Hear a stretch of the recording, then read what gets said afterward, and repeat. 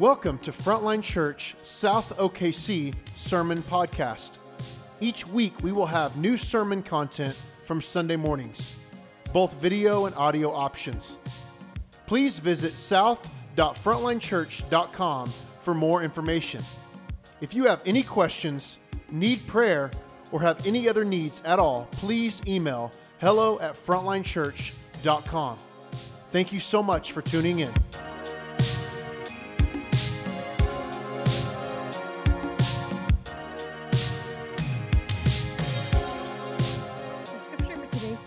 Comes from the Gospel of John, chapter 17, verses 20 through 23. The Word of God speaks to us. I do not ask for these only, but also for those who will believe in me through their word, that they may all be one, just as you, Father, are in me, and I in you, that they also may be in us, that the world may believe that you have sent me. The glory that you have given me I have given to them, that they may be one even as we are one, I in them, and you in me, that they may become perfectly one, so that the world may know that you sent me and loved them even as you loved me. This is God's word to us. Amen. All right, you guys have a seat. Hey, good morning. Hey, if we have not had the chance to meet, or if you're new to the church, my name is Brandon. I get to serve as one of the pastors here at the church. I get to serve as our community pastor. And if you're just jumping in, or if you've slept since last Sunday, let me just catch you up with where we're at. We're doing this series called Rhythms of Grace, and as we kind of walk through that, what we're doing is we're looking at these habits of formation, these spiritual practices that for the last 2,000 years, Christians have taken up ever since the resurrection of Jesus to say, hey, we want to walk in the way of Jesus. If we want to know what it looks like to really be formed into his image, there are some practices that we want to have in our lives that are going to form us and shape us. And so today, we are looking at the spiritual practice of community. And I know some of you are like, oh, real original, the community guy is going to talk about community. And if that's your attitude, then I'll see you outside. Not to fight, just to be a part of Group Connect, because that's happening, and I would love to see you there. So, yeah, we'll do that. And so if you got a Bible, go ahead and open to John 17. And we're gonna camp out here. This is the text that we just read. Listen, I promised myself a long time ago that I was never going to get up here and tell you guys a story about taking my bike out and finding some trail and riding hundreds of miles in the fresh air. And that's a promise that I intend to keep because I have a stationary bike and it doesn't go outside. I don't think it could. It has one wheel. So pretty useless outdoors. But what I do have is this really fancy app that goes with the bike. And that is cool. Like if you have a regular bike, you probably don't have that. But I do. And what's really great about this bike is that it has all of these like trainers and all of these programs and everything like that. And I'm regularly reminded that it is not just me. I'm not the only one on this bike right now. I'm not the only one exercising. I am a part of a global community. And that's a big deal, right? Like this is something they remind me of frequently, that I'm a part of a global community. There are thousands of people all over the world who are sweating it out just like me, and we're getting it. We're doing it. What's more is I've actually had like the instructor on the screen tell me things like, hey, in this community, you are known and you are loved. You are right, like you have the support of this community, and even go as far as to say, hey, if you were ever to fall, there's this community there that's going to be there to catch you if you should fall. Now, I've never fallen off of my stationary bike, as far as you guys know. All right, probably wouldn't tell you if I did.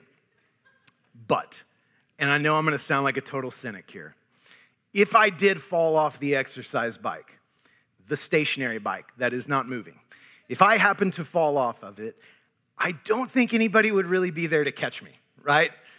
Like, and I know that's totally cynical and I shouldn't say it out loud, but I just think it's reality. And you know why I think that? Because it's not real community. Like, I'm alone in my house when I'm on this bike. I am isolated. I have avoided the gym because I honestly don't want that kind of exercise community. I want to be just me and the bike. I want it to be just me, and so that's how it is. If I fall off the bike, I'm falling alone, probably going to be injured, and you'll never know about it because I'll never tell anyone that happened. But that's the reality. And why is that? Because it is community in name only. There's nobody there. Nobody sees me. I'm not known. Praise God. It's just me on this bike. And what's so interesting about that is we're all surrounded by that kind of community all the time, aren't we? Like I have that, you have that, and it's like, it's not all bad. Like some of that stuff is fun, right? Like I like to see the leaderboard. I like to, get the accomplishments and the badges and the silly stuff like that. In our day and age, community, though, the idea of it, the buzzword of it, is really, really popular. Everybody wants to be a part of community, and everything is community. Whether you are a Christian or not, you probably see this, and not only that, but you're probably drawn to it, right? We're drawn to it. We no longer have coffee shops that just sell us coffee. What are they selling us? Selling us community, right? Like come in and grab a cup of coffee with these strangers. You'll be best friends in no time. And we're attracted and we're drawn to neighborhoods that promote parks and communal spaces and walkability. Like the days of Mario Brothers, where I would just sit in a room with one other human being and we would play two players. Like those days are gone because now there are gaming communities. I could leave after this and I could play Minecraft with people from all over the world. I won't do that because I'm an adult, but I digress. This is what we're surrounded by constantly. Local craft beer that is all about community and everything else. It's just like we are being bombarded with this because we as human beings are instinctively drawn to community. And the reason for that can actually be found in the opening pages of Scripture. So let me give you a little bit of background before we jump back into John. And so think back, if you're in a Bible reading plan, think back to like January 1st, 2nd, okay? The opening chapters of Scripture where we have the creation story. Genesis 1 and 2, what we see is God creates the heavens and the earth. He then fills the heavens and the earth with creation, and the pinnacle of that creation is mankind. And at the center of all of it is what? It's a garden. And in this garden, what we see is that the dwelling place of God is with man, right? And so there's community that exists vertically between man and God. But it doesn't stop there. God also, for the very first time, he says something is not good. It is what? That man should not be alone. It's not good for man to be alone. And so God creates woman, and we have community that's also not just vertical, but also horizontal. And what we see in the opening pages of Scripture is this thing called shalom, which is just a big Bible word that means everything was the way that it should be. Everything was right. It was the way that God intended for things to be. And that's why we see God repeatedly say, as he creates things, this is good, this is good. At the end of creation, he takes a step back and he takes it all in and he says, what? This is very good. There's thriving, and there's goodness, and there's flourishing, and at the center of it all is community. And we come to the end of Genesis 2, we learn a little bit more that God has put man in this garden. He's put him in charge of everything, able to eat from any tree in the whole place except for one tree. And God says, don't eat the fruit of this tree, because if you do, you will surely die, right? So think Lion King, like everything the light touches is your kingdom. And then Adam's like, well, what about that shadowy place? And God's like, I just told you everything the light touches. That's a lot of stuff. Like, and you're pointing to the one place where there's hyenas and tons of bad stuff. Like, just don't go there. And so man and woman are like, yeah, we really want that one thing that's really off limits. And what we see is that God has actually given them a million yeses, one single no. Don't do that thing. You'll die if you do. And then in chapter 3, the serpent shows up. This is the enemy of God's people. And he's seductive and he's crafty. And he starts to just breathe out lie after lie after lie. Things like, did God really say that? Did God really say that? Maybe God's just holding out on you. Maybe God knows, or maybe God is afraid that if you eat that fruit, you'll realize that you really don't need him at all. Maybe what God's afraid of is that you'll realize you don't need him, and then you can just have all of his stuff. You can have the kingdom without the king, as it were. You can have all of his stuff, but without the restrictive rules. You can do what you want. You can be your own God, and that sounds really great, doesn't it? And this is how the story goes. And so they take and they eat the fruit, and things start to unravel, right? The lie was just that. It was a lie. And they don't get what they thought they were going to get. They don't get what they wanted. But what we see is suddenly shalom goes sideways. Everything was as it should have been, no more. That goes out the window. Creation starts to jump the tracks. And for the very first time, here's what we see. Separation and isolation come into the picture for the very first time. Community goes out the window. The relationship between man and God is broken as heaven and earth are torn apart. Man is driven out of the garden. The dwelling place of God is no longer with man. There was a time that God would talk with man and walk with man through this garden. No more. And not only that, but the relationship between human beings is broken as instantly man and woman are blame shifting. And this starts this sort of sin spiral that goes, just the very next chapter. We have the story of Cain and Abel. Cain kills his brother Abel. And so it's heartbreaking, but what we're seeing community and shalom come apart at the seams. And so from where we sit, can we just take a step back and admit it really isn't a surprise that we have this longing, that we have it in this room, that outside of this room, human beings just have this longing for community. It's like imprinted into our DNA because we had it. We had it. It was right there. We were experiencing it, and we lost it. We were created for community, and there's a part of every single person that we know that. We feel the draw, and yet we feel its absence as well. And at the very same time as we feel that longing, we also continue to hear the same lies ringing out through the ages again and again. These lies that maybe we can have the kingdom without the king. Hey, maybe what was lost at the fall, maybe the good stuff that we liked, maybe we can get that back through human effort and endeavor. We just don't need God, but maybe we can get it back. And those sorts of narratives have always been true of us. Like we've always had that kind of undercurrent throughout history. But man, now more than ever, we live inside of a culture that would seek to affirm the lie that, yes, God's holding out on us, all while celebrating the fall as sort of this evidence of our liberation from a God who, according to the enemy, is controlling and tyrannical. And so we repeat this part of our history over and over ad nauseum to the applause of a culture in favor of expressive individualism. So here's what I mean.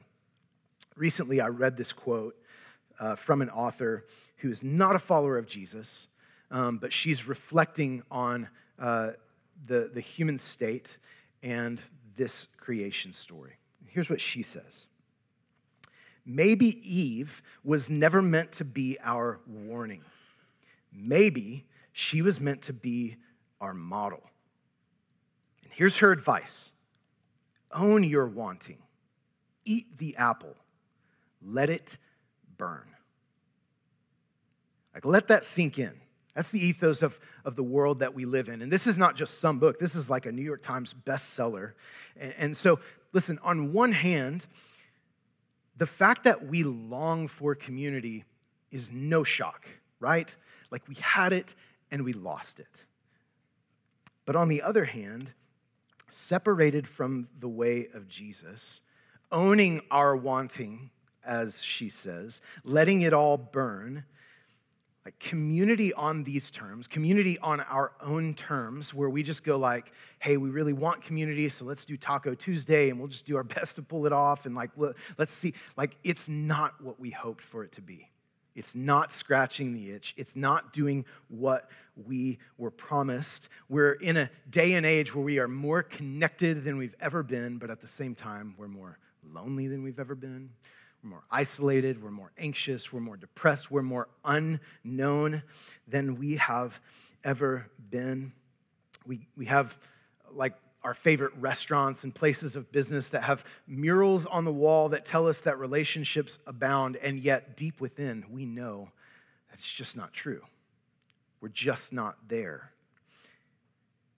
So it's not surprising to me that the desire for community would be so popular in this moment, but we have to admit that there is a massive gap between our value for community and the actual experience of meaningful community, especially community that pushes us towards Christian formation. The bottom line is this: we have been let down by the world's version of community, and there's nobody there to catch us. So, it's into this moment that we turn our attention to John chapter 17. And John 17 is this amazing window into the heart of Jesus. It's showing us some of the things that were most important to him, into his relationship with the Father. John 17 is known as Jesus' high priestly prayer. And this was the closer at the end of the Last Supper. This was likely the very last time that the disciples heard Jesus' voice for an extended period of time before his death. And this was what was most on Jesus' heart as he entered into suffering. In fact, these were some of the burdens that actually drove Jesus towards his suffering. And so if you look at John 17, he opens up and he prays prayers glorifying God. He prays for the 12 disciples, those who are there in the room with him.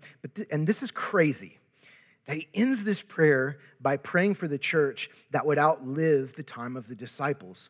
And so here's what that means. He's praying for you and for me. And I don't know how that hits you, but when I hear that Jesus prays, hey, I don't ask for these only, the disciples, but also for those who will believe in me through their word, when I realize, like, wait, he's praying for me, he's praying for you, he's praying for us, like, I'm locked in now. Like, I want to know, what is Jesus praying? How is Jesus praying for me and for us? Because I want to pray those prayers too. Like, I want to be on board with what he is praying for us. So, with that in mind, from that perspective, let me read again this prayer.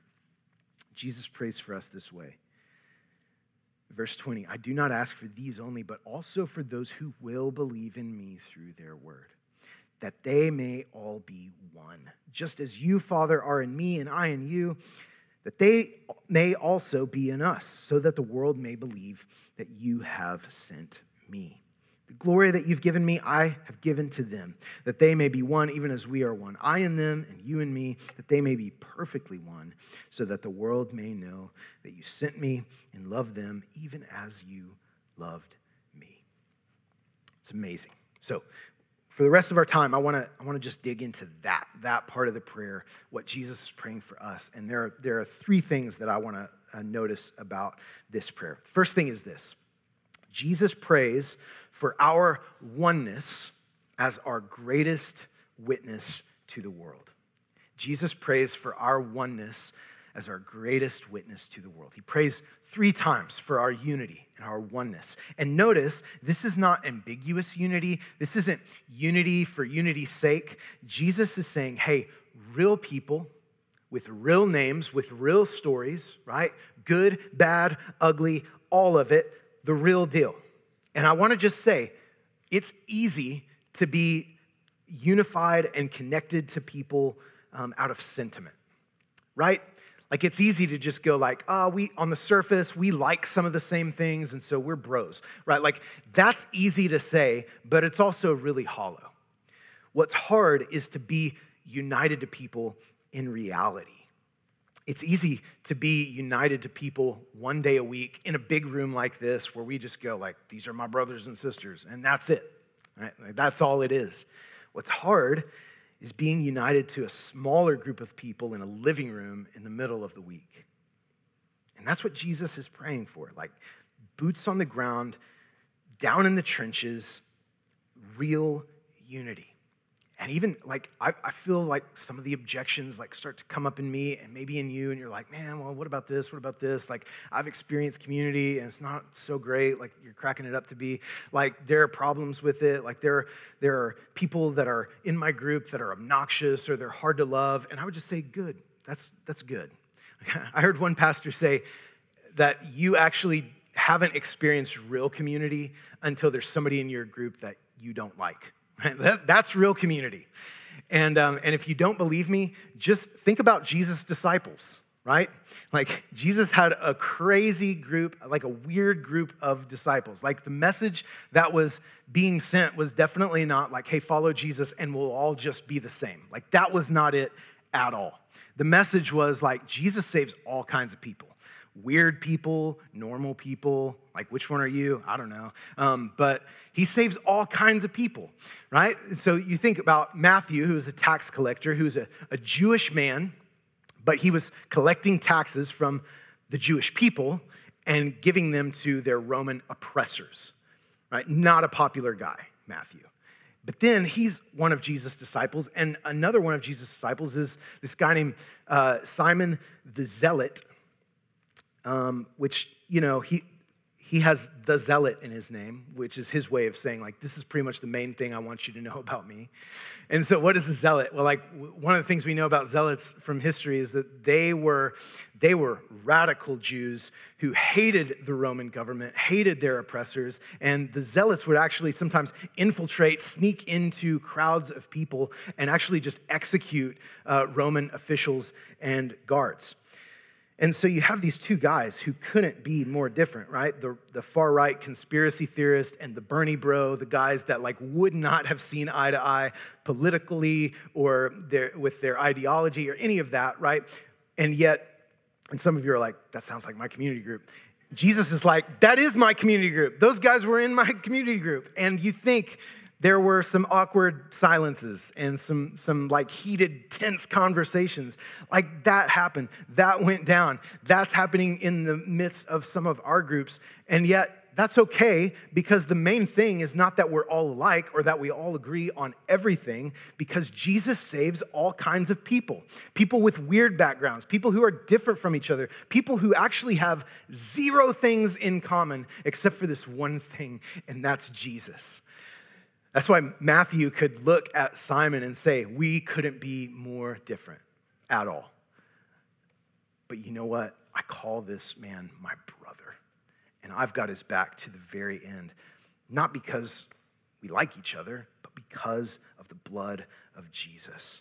And that's the kind of oneness that Jesus is after. Not a hollow oneness, but a true oneness around Jesus. And he says that will be our greatest witness to the world. Second thing that we see here is that Jesus wants our oneness to flow from his oneness with the Father in our union to him. I'll say that again. Jesus wants our oneness to flow from his oneness with the Father and our union to him. Verse 22 says, that they may be one even as we are one. It says later, I and them and you and me, that they may become perfectly one. And in verse 21, he says that they may all be one, just as you, Father, are in me, and I in you, that they also may be in us. Here's the thing that Jesus wants for us. He's not just praying that we would have a relationship with him, but he's praying that we would actually know and enjoy the Father and the Spirit in the same way that he does. Just as you, Father, are in me and I in you, that they also may be in us. There's a painting that we'll put up on the screen that I think captures some of this pretty well, because I'm pretty intellectual and I like paintings. Just kidding. I saw this for the first time this week and thought it was cool. Now, there are some artistic liberties that were taken with this picture. So if you have a problem with it, just know that the guy who painted it painted it in like the 1400s, so he's probably dead. But this was painted by a Russian Catholic man, and this is called the Holy Trinity. And the essence of what he's trying to show here is the community of the Father and the Son and the Holy Spirit. He's showing us their oneness and their distinction, and there's a lot that could be said about this, but I think one of the most beautiful things about this painting is that we see the Father, the Son, the Holy Spirit existing together in perfect and holy unity. Right? They're facing towards each other, but what's also really cool about it is they're sitting around a four-sided table, and there's three of them, and there's one side that is open to us. And that's because we are not meant to only look in and witness the holiness and the goodness of the triune God, but we are invited, friends, to enter into relationship and participation with him in the world. This is one of the reasons why we have such intense longing for community. God has always existed like this, in perfect community, and we have been created in his image. God didn't create us because he was lonely. No, God has never known loneliness, right? So Jesus says, just as you, Father, are in me and I in you, that they may also be in us.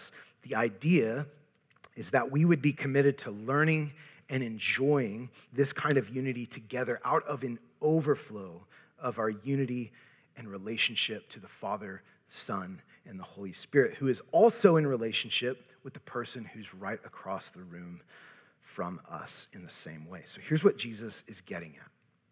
The relationship with one another is inescapable if we have relationship with God. Relationship with one another is inescapable if we have relationship with God.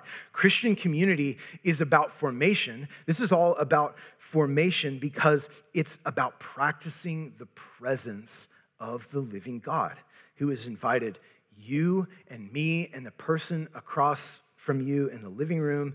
He's invited us into a relationship with himself individually, but also collectively, as we share a common Father, a common older brother, and we share the indwelling of the presence of the Holy Spirit. And so what this means is that I don't just call you brother or sister because I forgot your name.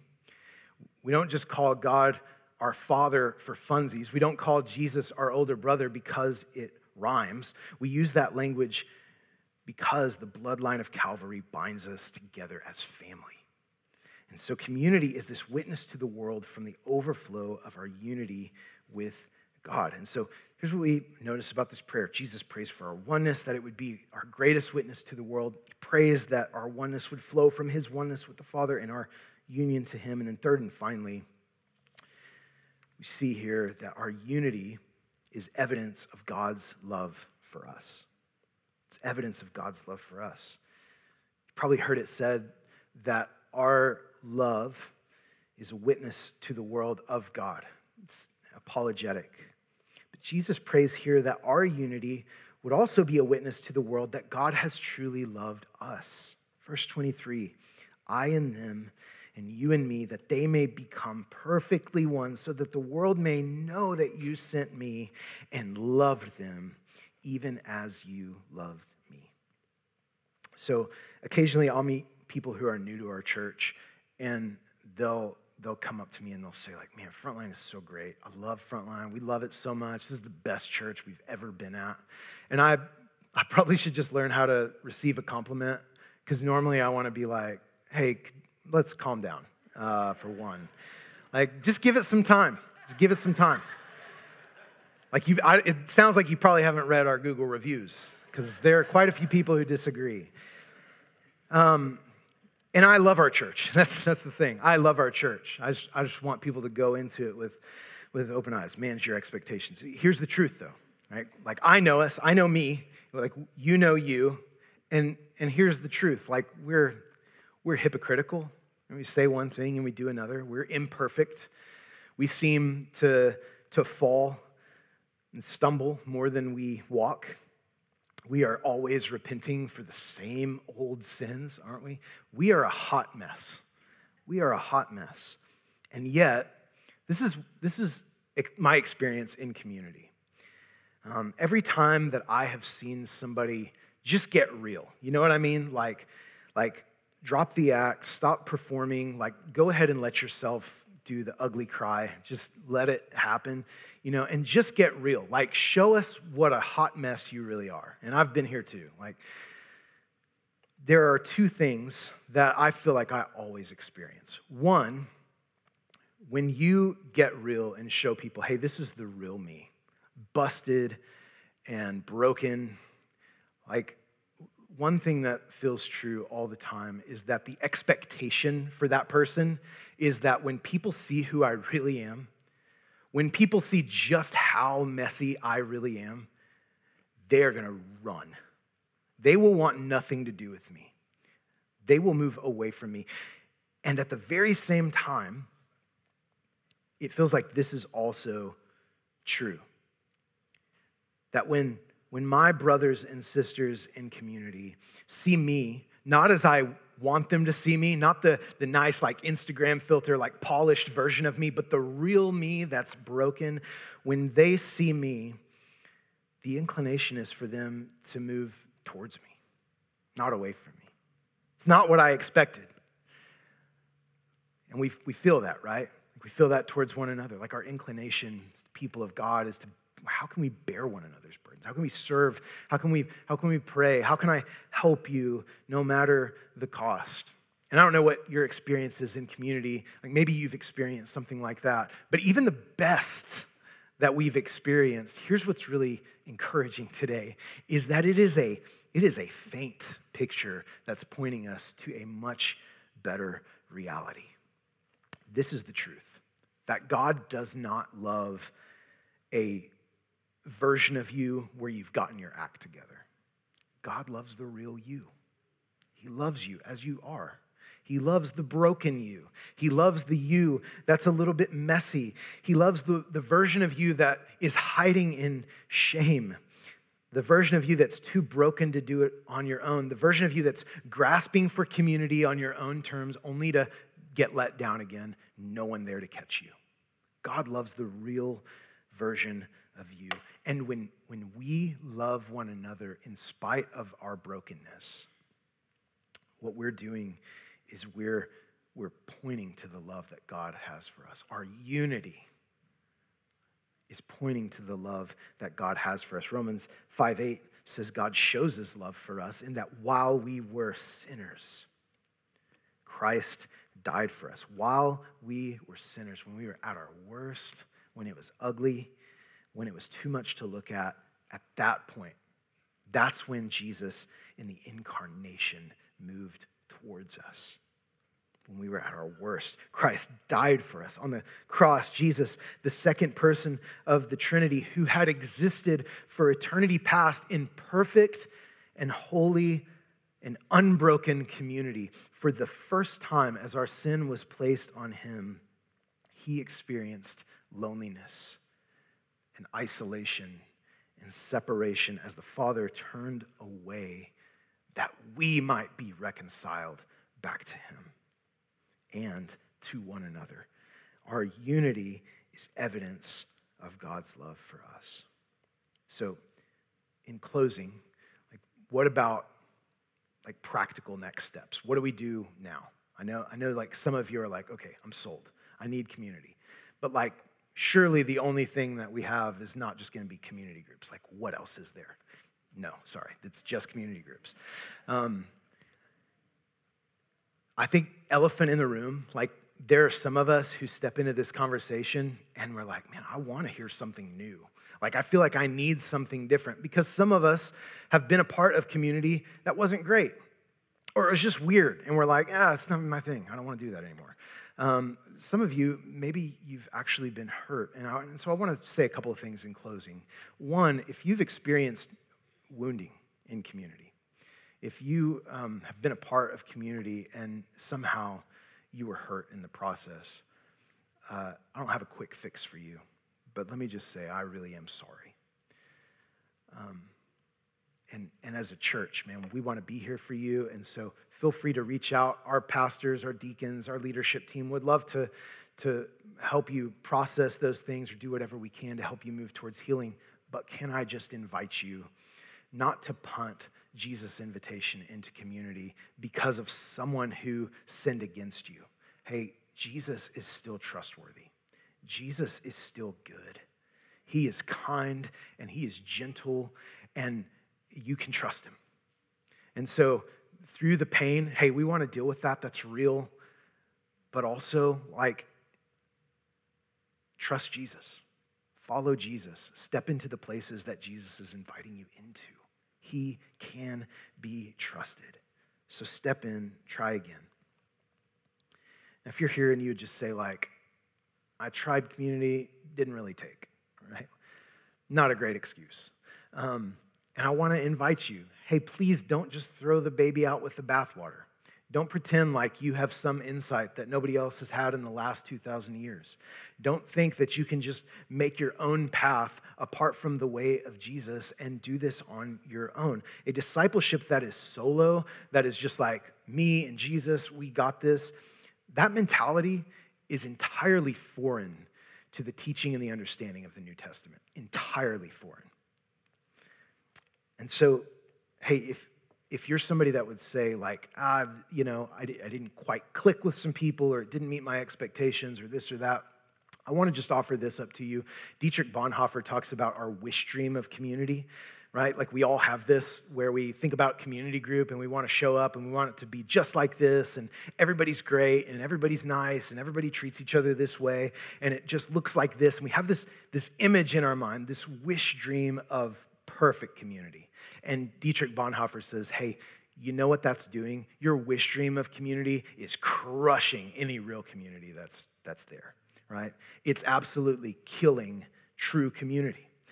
And here's what I want to say. Jesus is not inviting you into an ideal. He's not inviting you into a wish dream of community. He's inviting you into the real thing. And there are going to be times that's messy and that's hard. But I just want to say, keep showing up. Keep participating. If you're not in a group, I want to invite you to find a group. Without the ongoing practice of Christian community, we cannot step into Jesus' high priestly prayer. We cannot obey what Jesus is calling us to. And I know that there are still lingering objections. What about this? What about this? Hey, can I also remind you that community is a discipline? That means there are a lot of times that you just won't want to go. That, it's going to get to that night of the week, and you're going to think of 1,000 other things that sound better than that. And you're going to be like, man, I don't want to do this. All kinds of excuses are going to come up. I don't really want to deal with that person. You know what? That person probably doesn't really want to deal with you either. But just jump in. Step into it. A reminder as we close is this. Just know that community, it's beneficial, right? Forms us, it will grow you, but at the end of the day, community is not about you. Here's what it's about. And I'll just say, every community group that you've ever been a part of or that you ever will be a part of, the good, the bad, the uncomfortable, the super weird, all of it, it's meant to serve as a signpost that points us to a way better community, right?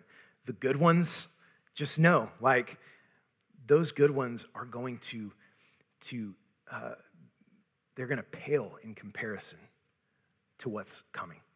The bad ones, let that stir up your longing. The bad experiences that you've had, to know, man, there is something being prepared. There's something coming that is so good. Here's what we can know. Because Jesus did not stay in the grave, the day is coming when the redemptive work of God will culminate as people from every tribe and tongue and every nation, every race will gather to worship, feast, and ultimately experience the shalom of God once again as he makes his dwelling place with man. That's coming. So engage in community, not because it's easy or because it's fun, because what it's preparing us for and what it's pointing us to is so, so good. And to that end, I just want to close with this passage from Revelation, chapter 21. John writes, "Then I saw a new heaven and a new earth. For the first heaven and the first earth had passed away, and the sea was no more. And I saw the holy city, New Jerusalem, coming down out of heaven from God, prepared as a bride adorned for her husband. And I heard a loud voice from the throne saying, "Behold, the dwelling place of God is with man. And he will dwell with them, and they will be his people. And God himself will be with them as their God."